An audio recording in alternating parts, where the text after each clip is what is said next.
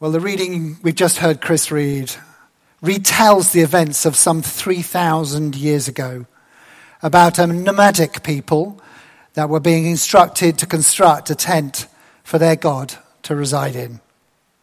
The Jewish people would continue to pitch and pack up this tent for the next 500 years as they traveled through the desert and even as they became more settled in the Promised Land. But what are we to make of this part of the Bible? Does this part of Israel's history have anything to do with your life or my life in the 21st century? Or is it completely detached from our modern lives and maybe interesting to historians alone? However, it is surprising just how much of the Bible is taken up in the details on the instructions and regulations associated with this tent that we most commonly refer to as the tabernacle. There are 50 chapters in the Old Testament, 50 chapters in the whole Bible associated with the tabernacle. There are 13 in Exodus, 18 in Leviticus, 13 in Numbers, 2 in Deuteronomy, and even 4 in the New Testament book of Hebrews. In comparison, the creation account only takes 2 chapters of Genesis. Remember too that wonderful scene when Jesus was walking along the Emmaus Road, the risen Jesus, walking with those 2 disciples. When we hear from Luke, when Luke wrote, beginning with Moses, which is the first 5 books of the Old Testament, and all the prophet, he explained to them what was said in all the scriptures concerning him. Therefore, we would be missing out if we too didn't ponder on what we can learn from key principles in the Old Testament, such as the tabernacle. So what do we know about the tabernacle? What was its purpose, and what did it even look like? Well, I mentioned before that we're most fortunate to have the teachings in the New Testament book of Hebrews that shows us that the tabernacle is a foreshadowing of what God would be doing in his ultimate plan, where Jesus was the sacrifice to enable anyone to be able to approach this holiest of holies through the blood of him. God is the same God then, back in that desert, some 3,000 years ago. And then 1,000 years later, he is the same God where Jesus was born in Bethlehem. And 2,000 years later, now in Claygate, he is the same God. So we should not be surprised that looking back now with the knowledge of Christ, that the design and purpose of the tabernacle points clearly to Christ's coming. But maybe I get ahead of myself. So first of all, let's consider what the main purpose of the tabernacle was according to Exodus. Starting in Exodus 25, we read of God informing Moses, saying, "Then let them make a sanctuary for me." So the first purpose of the tabernacle was as a sanctuary, meaning a holy place. Then God immediately adds to Moses, "And I will dwell among them. Make this tabernacle and all its furnishings exactly like the pattern I will show you." Tabernacle means dwelling place. Don't think of this as like a short-term dwelling place that we might come in and go out. Rather, think of this as a palace where a monarch resides. And thirdly, we heard about this tabernacle being referred to at the start of our reading today from Chris as the tent of meeting. So this too is a place where God will meet with his people and they can meet with their God. God's instructions to Moses were that wherever they would set up camp, the tabernacle would be at the very center of their camp, with the tents of each of the tribe of Israel surrounding the tabernacle. God was the center of everything they had. And as we saw in our reading, so the cloud of the Lord was over the tabernacle by day, and the fire was in the cloud by night. Each of the Israelites would only have to look over to the tent at the center to know that God was there with them. The cloud was there God was there. Everything was good. But what was the makeup of this tent? Well, here is a drawing of what it might have looked like. And don't worry, it's not an eye test. I don't expect you to read the small print. So what I thought might be interesting today is imagine that you are an Israelite in that camp, and I'm going to take you on a quick tour of the tabernacle. So as we approach the tabernacle, imagine we're this chap.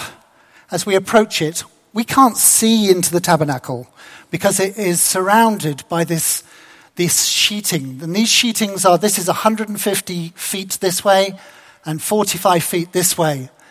And the sheet is 7.5 feet high. So we can't look over it. We might just about be able to see the tent within it, which is the holy tent at the end, but we couldn't see anything else. Above the tent, we would see the cloud at night, and the cloud lit up with light at night. The cloud at day, and the cloud lit up by light at night. Think of this as a roofless marquee with a smaller covered tent at the end. Now, there was only one way into the tabernacle, and this was at the eastern side.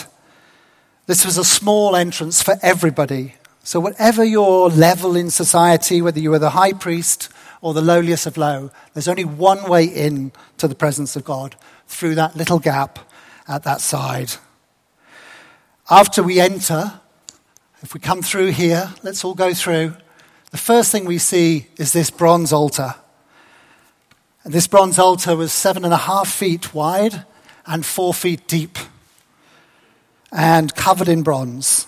And this would have been one of the busiest areas of the tabernacle, with many animals being sacrificed every day to God. This was a vital part of coming to meet with God.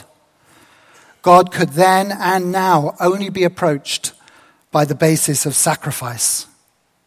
Right at the start of our journey into the temple, into the tabernacle, we are reminded of our sin, coming into the presence of God as we need to be cleansed of our sins. Imagine us bringing our animal to be sacrificed, a bull or a lamb to the altar. We are so very aware that we are not worthy to come to God by our own worth. Now, most Israelites, that would be as far as that we would go. However, if you were a priest, you would be allowed to continue and wash in that water there, ready to go into the tent. Next slide. So if we zoom in on the tent at this end, as we go through the tent, we see on our left-hand side a lampstand that would always be lit, and it would be the job as the priest to make sure it constantly lights the God of light. And then on the right-hand side, we see the table with the 12 loaves of bread on the table of the presence. And then at the front, just before this veil, we see an altar which allows incense to be burned, the sweetest of incense. Then, the other side of this veil, protected, is the holiest of holies, a place where only the high priest could go in. This in here is the Ark of the Covenant, covered in gold. And inside the Ark of the Covenant is the law that God gave to Moses, the 10 Commandments and the other laws as well. Now, this box represented the character of God. And one key element that God instructed God to do on that box, you can just about see it on the top, is to cover it with a gold, like a gold plate. And this gold plate is known as the mercy seat. The law is covered by the mercy seat. Isn't that beautiful? There's the law and then there's mercy. God's characteristic is represented by these two parts. His holiness represented by the law and his love by the mercy seat. And he is both. God even says in Exodus 25, there above the mercy seat, between the two cherubim that are over the ark of the covenant, law, I will meet with you. So above the mercy seat, God will meet with us. Through God's mercy, Israelites could come to him by repeated sacrifice of animals and washing.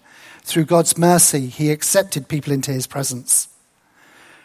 But the Holy of Holies was so holy, right at the end, that that only a high priest could go there, and that only once a year. So that was the tabernacle then. What about it now? What about 3,000 years later, after Christ have been and changed everything? Is all this redundant? Let me put my stick down. Is all this redundant? Well, the answer in one sense is yes, and in another sense, no. Because Jesus didn't remove or contradict any of the laws given to Moses. Rather, and this is key, he fulfilled it. In this last section of my talk, let's look closer at that. How did the coming of Jesus fulfill the purpose of the tabernacle? Well, Hebrews 9 is really helpful here. First of all, this earthly tabernacle was made by human hands and was highly limited in the way people could access God. But in Jesus' death and resurrection, the tabernacle is now a heavenly tabernacle, not hidden behind a linen barrier, but open to all to come to him. With Jesus, our high priest, he is the high priest who, unlike the high priests of the earthly tabernacle, would not die and was not sinful. The priests of the earthly tabernacle would age and also were fallible, sinful, and so there were rituals each and every time in the sacrifice of an animal and the washing for these priests to seek forgiveness for their sins prior to coming before God. But Jesus, however, is perfect, and so through his precious blood, given once, he enters the presence of God once and for all, accepted, and also through the mercy shown in our acceptance of his mercy, his sacrifice for us again, made just once. All our sins are forgiven. We too are shown mercy and are considered righteous through Jesus' perfection and his sacrifice. In a way, Jesus is now the fulfillment of that mercy seat. He is the access to God. He enables us to be able to come before God, being made clean by his mercy. His blood covers over our sin and our breaking of God's laws. John would write in his first letter, "The blood of Jesus, his Son, purifies us from all sin." Fundamentally, there is no need for sacrifice anymore, as Jesus has done everything for us. He just takes away the need completely for animal sacrifice by being the ultimate sacrifice where all our sins are covered once and for all by Jesus' amazing love for each one of us. Next, Jesus totally fulfilled the access requirements to the Holy of Holies. Remember at Jesus' death when he said it was finished, a really important thing happened in the temple, which is really the permanent tabernacle now in Jerusalem. We read in Luke, "It was now about noon, and the darkness came over the whole land until 3 p.m, for the sun stopped shining, and the curtain of the temple was torn in two. Jesus called out with a loud voice, 'Father, into your hands I commit my spirit.' And when he said this, he breathed his last. The curtain of the temple was torn in two, ripped in two completely. And the holiest of holies is now, through Jesus dying for you and me, open to us all. No longer a barrier. All of us can come to him. Not once a year, but at any time and at all times, knowing that we are washed clean with Jesus' blood. Therefore, the Hebrew writer in chapter 10 encourages his readers and us today when he wrote, and listen to this is beautiful. "Therefore, brothers and sisters, since we have confidence to enter the most holy place by the blood of Jesus, by a new and living way opened for us through the curtain, that is his body. And since we have a great high priest over the house of God, let us draw near to God with a sincere heart and with the full assurance that faith brings, having our hearts sprinkled to cleanse us from the guilty conscience and having our bodies washed with pure water. Isn't that beautiful? The Bible is one. We have one God who loved his people right from the start and will love us till the very end. The earthly tabernacle was a foretaste of God's grace. It needed man's diligent obedience. But Jesus has changed everything forever. Every one of God's characteristics that is shown in the tabernacle is completely fulfilled in the living Jesus. If you want to know what God is like, then look on the living Lord Jesus. If you want to meet Jesus, meet him at the cross, where we can kneel just as we are and confess that he is Lord, and he will forgive us and make us whole and lift us up, and we can know God intimately and have purpose and joy with and in him. In a moment, we will take communion together to celebrate this life-changing truth that Jesus' blood is the mercy seat. And that just enables us to be able to just run to him and be hugged by him, fully accepted children of his. Praise God. Amen.